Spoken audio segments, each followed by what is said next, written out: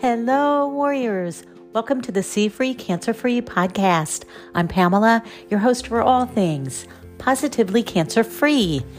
Happy Saturday, friends. I was scrolling through TikTok while having my cappuccino this morning. I know it can be a colossal waste of time if I don't time myself and if I only consume worthy content that I can share with you. Anyhow, today I came across a guy. His handle is Tripper's Way. His claim to fame is that he is a spiritual healing coach and is super positive. Today he talked about eating the sun. Yes, eating the sun. Anything that is planted in the ground and is grown by sunshine and water is super healthy and live. This is also called whole foods.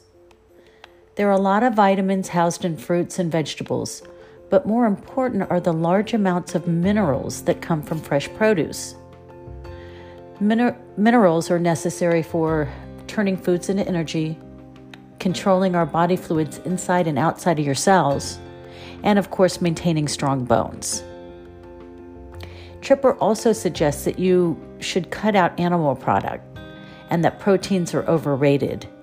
I'm not totally on board with this, but I do agree that consuming mostly fresh, organic, and preferably local produce is the key to great health.